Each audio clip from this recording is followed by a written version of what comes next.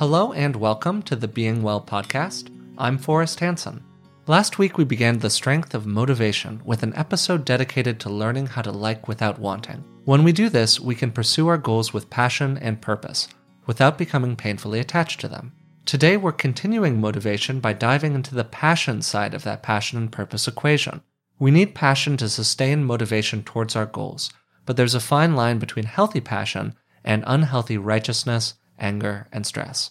To help us get the most out of our passion, I'm joined today by Dr. Rick Hansen. Dad, how are you doing? I'm good. I'm feeling mildly passionate about this topic. So in the book Resilient, you describe a kind of family of experiences and emotions. On the healthy side, there's pursuing a big goal with dedication, being assertive, cheering on family or friends, or generally feeling eager, delighted, and enthusiastic. On the unhealthy side, there might be the stress of changing careers, or irritation with a loved one, or generally feeling a lot of anxiety, frustration, and anger. I think that most people look at those two sets of emotions and would describe them as being wildly different. Why was it that you chose to group them together? Yeah, in both cases, there's a fair amount of activation of the sympathetic wing of the autonomic nervous system, which is associated with the fight-flight revving up process that we have evolved to deal with threats and pursue opportunities. The key difference between those two sets of emotions you just listed, or ways of experiencing things, in the first case, there's a lot of positive emotion. But in the second case, it's mainly negative emotion. And obviously, negative emotion is not bad. That said, 2 points. Point one, in some circles, the sympathetic wing of the nervous system has gotten a bad name because it's become conflated with stress and stressing the body. So any kind of revving up, bad. And therefore, what we need to do is to remain quiet. And some of that, a little bit, has tended to come, I think, from some of the contemplative traditions in various religious traditions, with a emphasis there on tranquility, which is wonderful. But the side effect of that has been to cast a big wet blanket on what's appropriate about revving up. We need to rev up to pursue a big goal, to sustain effort over time, to be enthusiastic about our kids, to move into rapport with other people who are really happy about something. We need to be able to rev up. Revving up itself, especially moderate sympathetic activation, is not itself stressful. It's not equal to stress. The key distinction is the presence or absence of positive emotion. If we're revved up with feelings of happiness and connection with others and self-worth and delight, that's enthusiasm. That's what we're calling healthy passion here, as you know. The other side of it, though, if we're revved up along with irritability, exasperation, frustration, upset, well, that's the hallmark fundamentally of stress. That's the fundamental difference. And so what we're going to explore here, which I'm excited about, is how can people be ambitious? How can they work on projects? How can they be engaged in their family with the benefits of enthusiasm and a kind of joie de vivre, joy in living, absolutely, without getting caught up in stressful drivenness with frustration along the way. You gave a last kind of set of examples right there when you were talking about being active around the house, pursuing a big goal, whatever it might be. Would you mind giving a concrete example of applying positive emotion alongside that activation as opposed to applying negative emotion alongside that activation that might help kind of guide people to see the places where they're doing one or the other in their own lives? Sure. So a recent example, as you know, we've been having to move a lot of stuff around in our house because we've had to do some reconstruction of a bedroom area that had some mold damage. And so here we are, lots and lots of things to move around, clothes, boxes, shoes. In the process of moving them around, you got to clear out the garage, sort of to put them there. Really fairly trivial problems. I want to be really clear about it. Very much a first world problem, but a problem nonetheless. Yeah, but I bet people can kind of relate to it. So it's a fair amount of what could be called a hassle. And I was just watching my own mind, two different ways to relate to the same tasks. One way of relating to it might be a pretty typical one with a lot of negative emotion. I'm irritated. It's a lot of stuff. It's making me sneeze. I don't like that. I'm under time pressure. Why do other people have so much crud in the living room? Oh my God, it's all falling on my shoulders yet again to be the conscientious, orderly one in my home with my little OCD-ishness drifting in.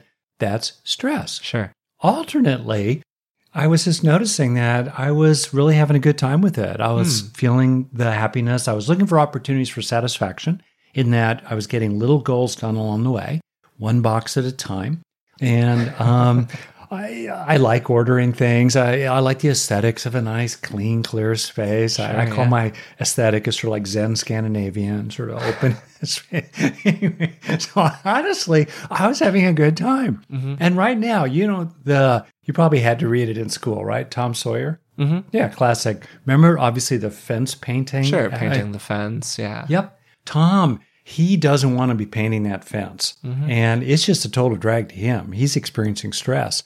One of his buddies rolls by, and Tom basically starts describing the painting of the fence as the most fun available for any kind of human being ever on the great planet. And he talks his buddy into painting the fence and being really excited about it, as if he was going to the circus. Right there, same task. Absolutely same task. Painting the fence, but a very different way of relating to it. I think that's a great and really classic example. And what you're really saying is that sympathetic nervous system activation, activating the SNS, is neither an inherently good nor bad thing. Is that more or less correct? Yeah, definitely. So, but it's just about how you guide that activation kind of through time and space. Yeah. But there's something about it that does make you more vulnerable to negative experiences. Is that right? That's really astute. Yeah. You're exactly right. There was this funny example in which I was watching the San Francisco 49ers, especially when they were good in their heyday, and they were in the playoffs or something like that, and they had just scored a touchdown in the closing minutes, and you know how kind of intense a close football game could be in the closing minutes. I was really happy. I was whooping and hollering. They had just done really well, so I was revved up and experiencing tons of positive emotion when I remember your mom calling out or asking me a question, really neutral question, like, where's the jacket? Or do you want to have lunch now or something? And I got so irritated with her. And it was shocking and I could see in myself, and I think this is true for people in general, that when you're revved up with the sympathetic nervous system, your heart is beating faster. You are breathing faster. Your reactions are quicker. And the parts of the brain that also entwine with the sympathetic wing of the nervous system for threat responding, notably the amygdala, they're primed now. They're getting ready, right? Even though you're still experiencing positive emotions. And then if an irritant lands in your space, where there's an obstruction to your enthusiastic goal when you're really excited, it's easy, really easy to flip into intense irritation or snappishness way out of proportion to the little tiny speed bump you run into. And there's a big takeaway there. So I think for me, there are sort of two cautions. One is if you're really revved up, to me, it's a yellow flag condition. Because to be clear, even while we're being moderately revved up, the body is producing stress hormones, or more exactly, it is releasing adrenaline and cortisol. And while we're adapted to managing moderate, intermittent levels of these, one of the things that happens if we're awash in moderate cortisol chronically is that there are ways in which that are quite complex and yet still real and becoming more and more understood in science, that chronic cortisol activation can get engaged with chronic inflammation. And then second, inflammation, chronically especially, can induce a cascade of messengers called cytokines that move up into the brain and lodge there, especially lodging in the brain in the hypothalamus in particular, and as a result, depressing people's mood. So you can see a sequence. There you are at work, you're working long hours, you like your job, you're enthusiastic about it, maybe it's a startup business, maybe you really like your coworkers. To jump in for 1 second here, you're describing what I would call healthy passion. Is that more or less correct? Yeah, let's say you're in the zone of healthy passion, Great. just like we're saying, and still there's a lot of it. And over time, that sustained healthy passion may be combined with other things like really long hours of work, 10, 12 hours a day, 6 days a week, week after week after week. Quote unquote stressful experiences. Well, maybe you're not yet really stressed, but you're in this yellow A zone. stressor, like something that could be stressful. It could be wearing, could be wearying. Okay. And it's interesting to appreciate the difference between fatigue and stress. Yeah, I think you're drawing a key distinction there just in the language that I'm using. Yeah, exactly right. And there's the old line, differentiate to integrate. So I'm deliberately differentiating for clarity purposes here, the things that tire us out from the things that stress us out. That's a really important distinction. Yeah, absolutely. But if you combine them, fatigue over time becomes stressful. It wears us down. Sure. So anyway, bottom line, imagine a person clocking year after year after year in a job that's not horrible. They're happy. They're not resting in hostility. They're not in this kind of type A personality zone where they're both really intense and also hostile. That's the bad combination. On the other hand, week after week, year after year, they're kind of marinating in cortisol, moderate levels of cortisol, which gradually sensitize the body to an inflammatory response, gradually kindle a chronically inflammatory response.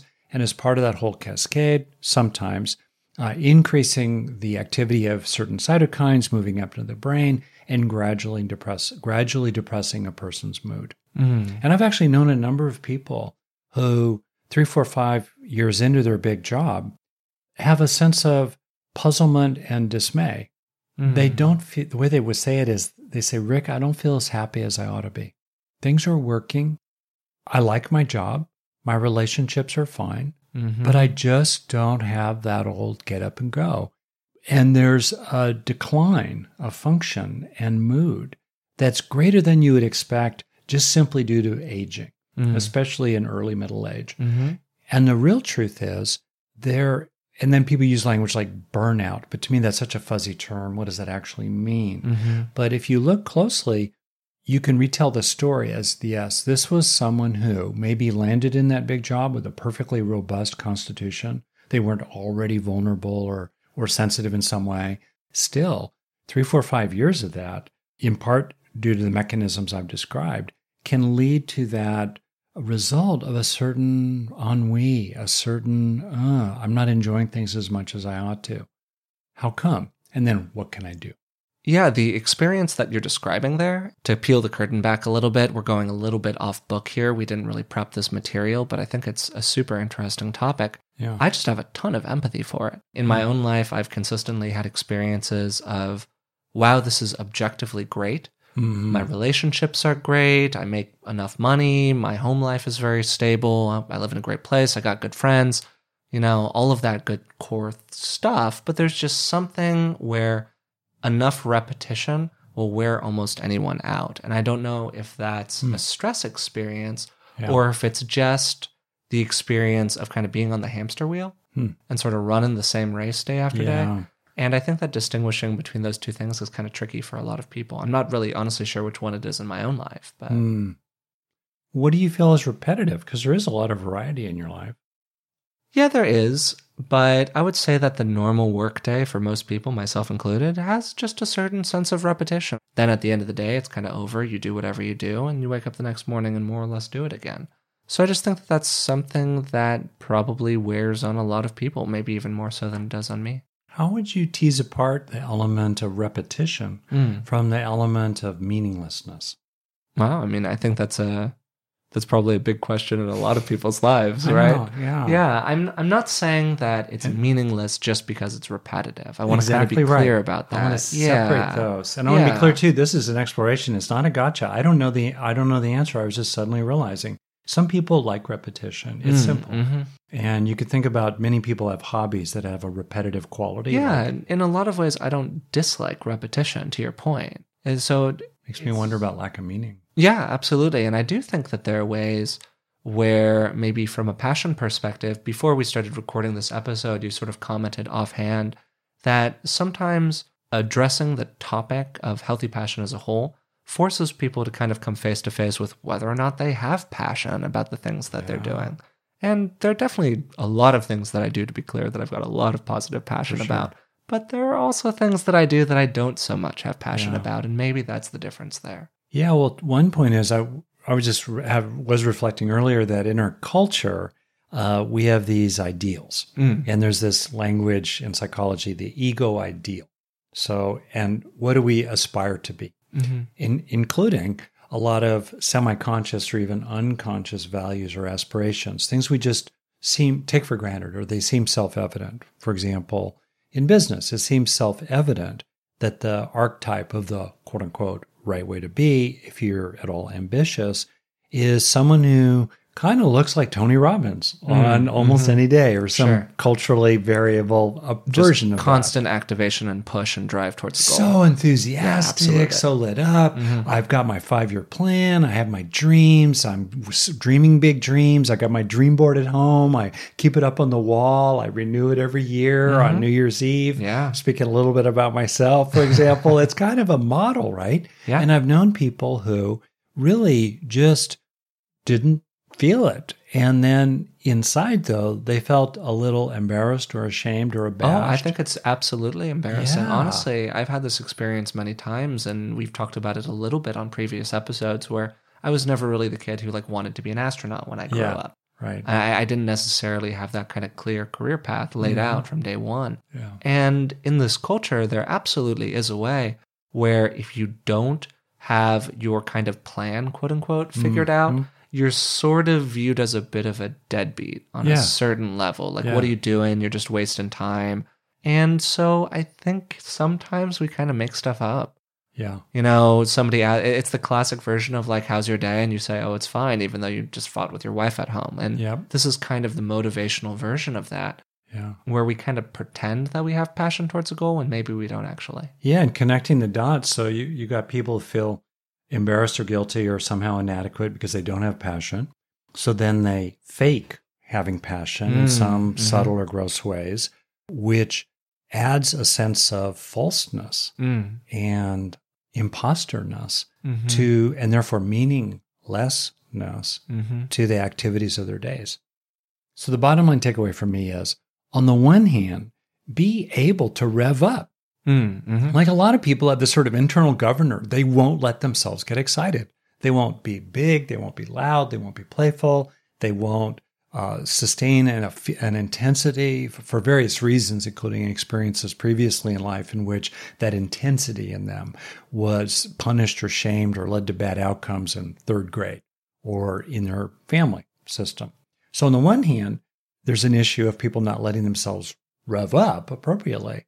On the other hand, there's an issue of people getting too revved up for too long, even with positive emotion, making them vulnerable to a kind of snappish irritability if they're frustrated, and also vulnerable over time to a slow, subtle wearing out of themselves.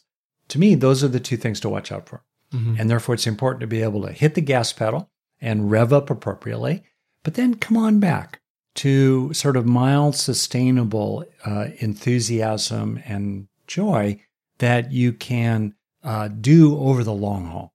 Okay, great. So you're talking about a state that sustainably you're able to drive towards the goals that you want to pursue with a sense of purpose, marrying that then with positive emotions that kind of keep you stably in the green zone, to put it maybe another way, that keep that fast car in the lanes on the highway rather than kind of swerving from side to side, which is what happens when we get that negative emotion revving up.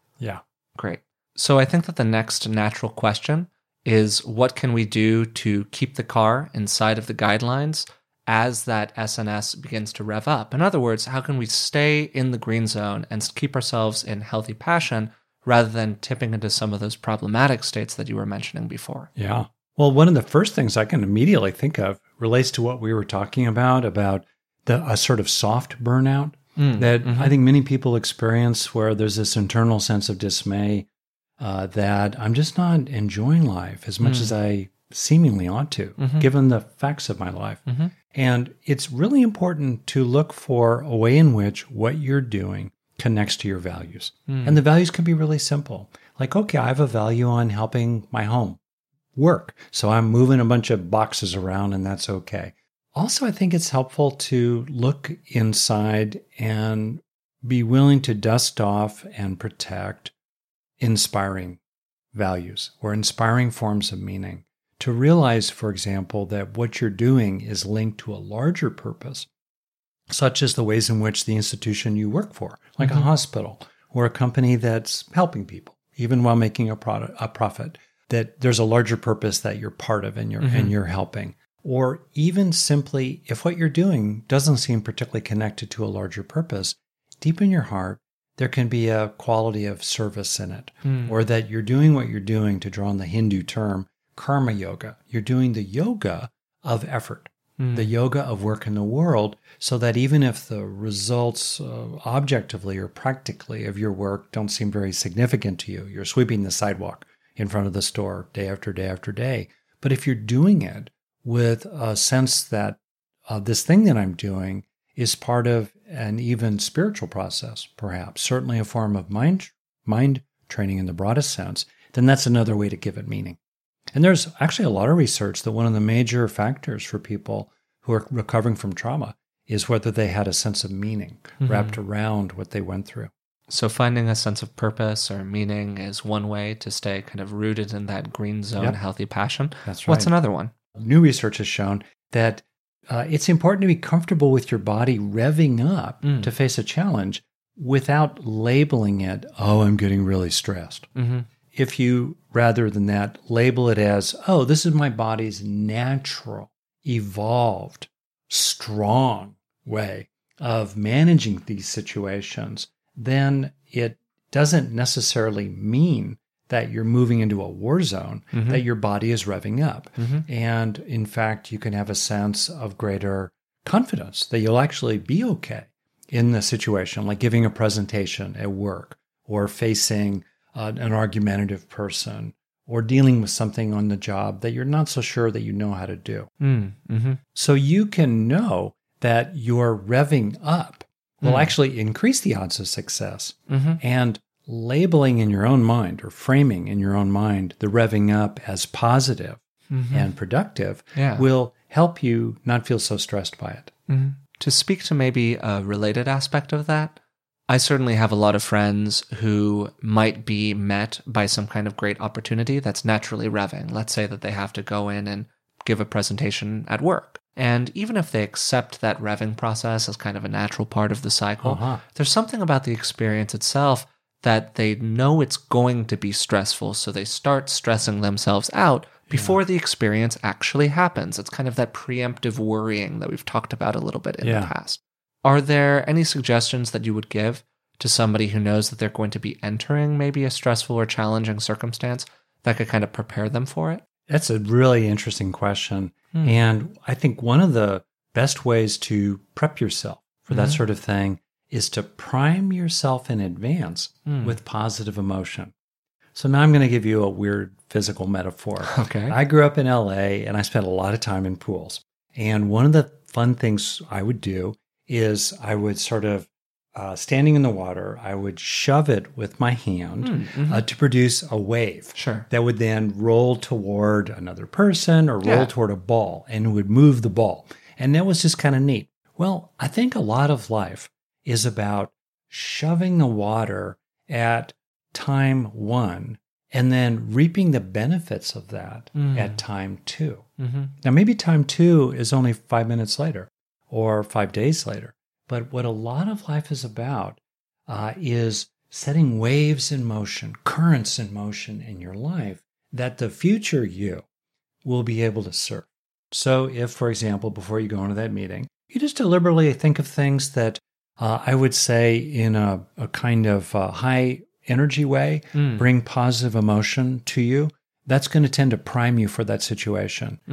Technically, emotions tend to be arrayed around two axes, from low to high intensity and negative to positive. It's a little more complicated than that, but you can group a lot of emotions in these ways. It kind of gives you 4 quadrants in effect. You have the negative end of the spectrum, then the positive end of the spectrum. And in terms of positive emotions, let's say, you have low intensity positive emotions like tranquility. or subtle awareness of gratitude that's more conceptual. And then at the high intensity, you have people who are jumping for joy in the happiest moment of their life. So you can see the distinction there. So if you're going to move into a meeting where you want to be able to be energized because you've got to cope and function and to be comfortable with being energized, so I would pick priming yourself with emotions that have a certain rev factor to them. So you might deliberately watch some really silly, funny thing involving little baby kittens, or you might just watch something quickly on YouTube that really makes you laugh, a fantastic comedy routine, or just remember maybe skiing. I'm just thinking here, pull up a skiing video, or just think of a time you did something out in wilderness that you were enthusiastic about, or you were skateboarding or something, to kind of get yourself going. Yeah, you're getting that energizing experience going in the body, but it's strongly associated towards a positive experience. That's right. Gotcha. Highly positive emotionally. And then now that you've pushed that wave in motion, you can reap the rewards when you walk into the boardroom. Great. So the three that you've established so far are finding a sense of purpose or meaning in the tasks that you're performing. The second one is understanding that the body revving up is a natural part of the process and not trying to fight that side of things. And then the final one that you just gave is priming the body with positive emotion before you enter a potentially stressful circumstance. Do you have maybe one more thought to kind of leave people with on the point of staying inside of healthy passion? Yeah, this one's a really important one. We've talked about it a bit before. It's the idea of looking for lots of little stim along the way. STEM is my made-up shorthand for stimulation. Experiences of novelty or freshness, like switching gears, or seeing something that's new or surprising, or experiencing some kind of reward. All of these tend to release spikes of dopamine. And spikes of dopamine tend to engage the sense of reward, especially through the natural opioid system, a feeling of well-being as you accomplish goals along the way. And that's going to tend to undermine a sense of repetitive drudgery, like we talked about previously, experiencing stimulation and novelty and freshness along the way. Also, it's going to help you stay motivated without stressful, wearying willpower fatigue of intense top-down forcing of yourself to stay on the job and keep functioning minute after minute, hour after hour. If you are feeling stimulated along the way, you don't have to push yourself to do the job, which itself is stressful and wearying. And as a result, you're able to keep rolling down that highway at full speed without banging into any guardrails. I think that that's a great note to end this episode on. So today we discussed healthy passion, which is a very core part of motivation. Healthy passion is really important in driving towards key goals in our lives, but it's also very easy for us to tip from healthy passion, that revving of the sympathetic nervous system, accompanied by good emotion, and get veered away from that into more negative states that also have that high degree of sympathetic activation. We took a second to note that it's not so much that sympathetic activation is positive or negative inherently itself, but that it's about the accompanying emotional stimulus that goes along with it. As you gave the example of Tom Sawyer painting the fence, the action is the same, but do you think about it as being fun, or do you think about it as being drudgery? We then closed with you giving 4 ways that you can move the motivational machinery of the brain towards a more positive stance where you can drive towards those goals with a more felt sense of healthy passion. So that's it for Healthy Passion, and thanks again for joining us this week. If you enjoyed this episode, we'd really appreciate it if you would rate the podcast and perhaps subscribe to it as well. Next week, we're going to continue the strength of motivation. Most of us have at least a few things that we know would be good to do, but it's hard to do them. In our next episode, we're going to learn about the brain's motivational circuit and what we can do to incline our sometimes tricky minds towards those positive ends. Until then, thanks for listening.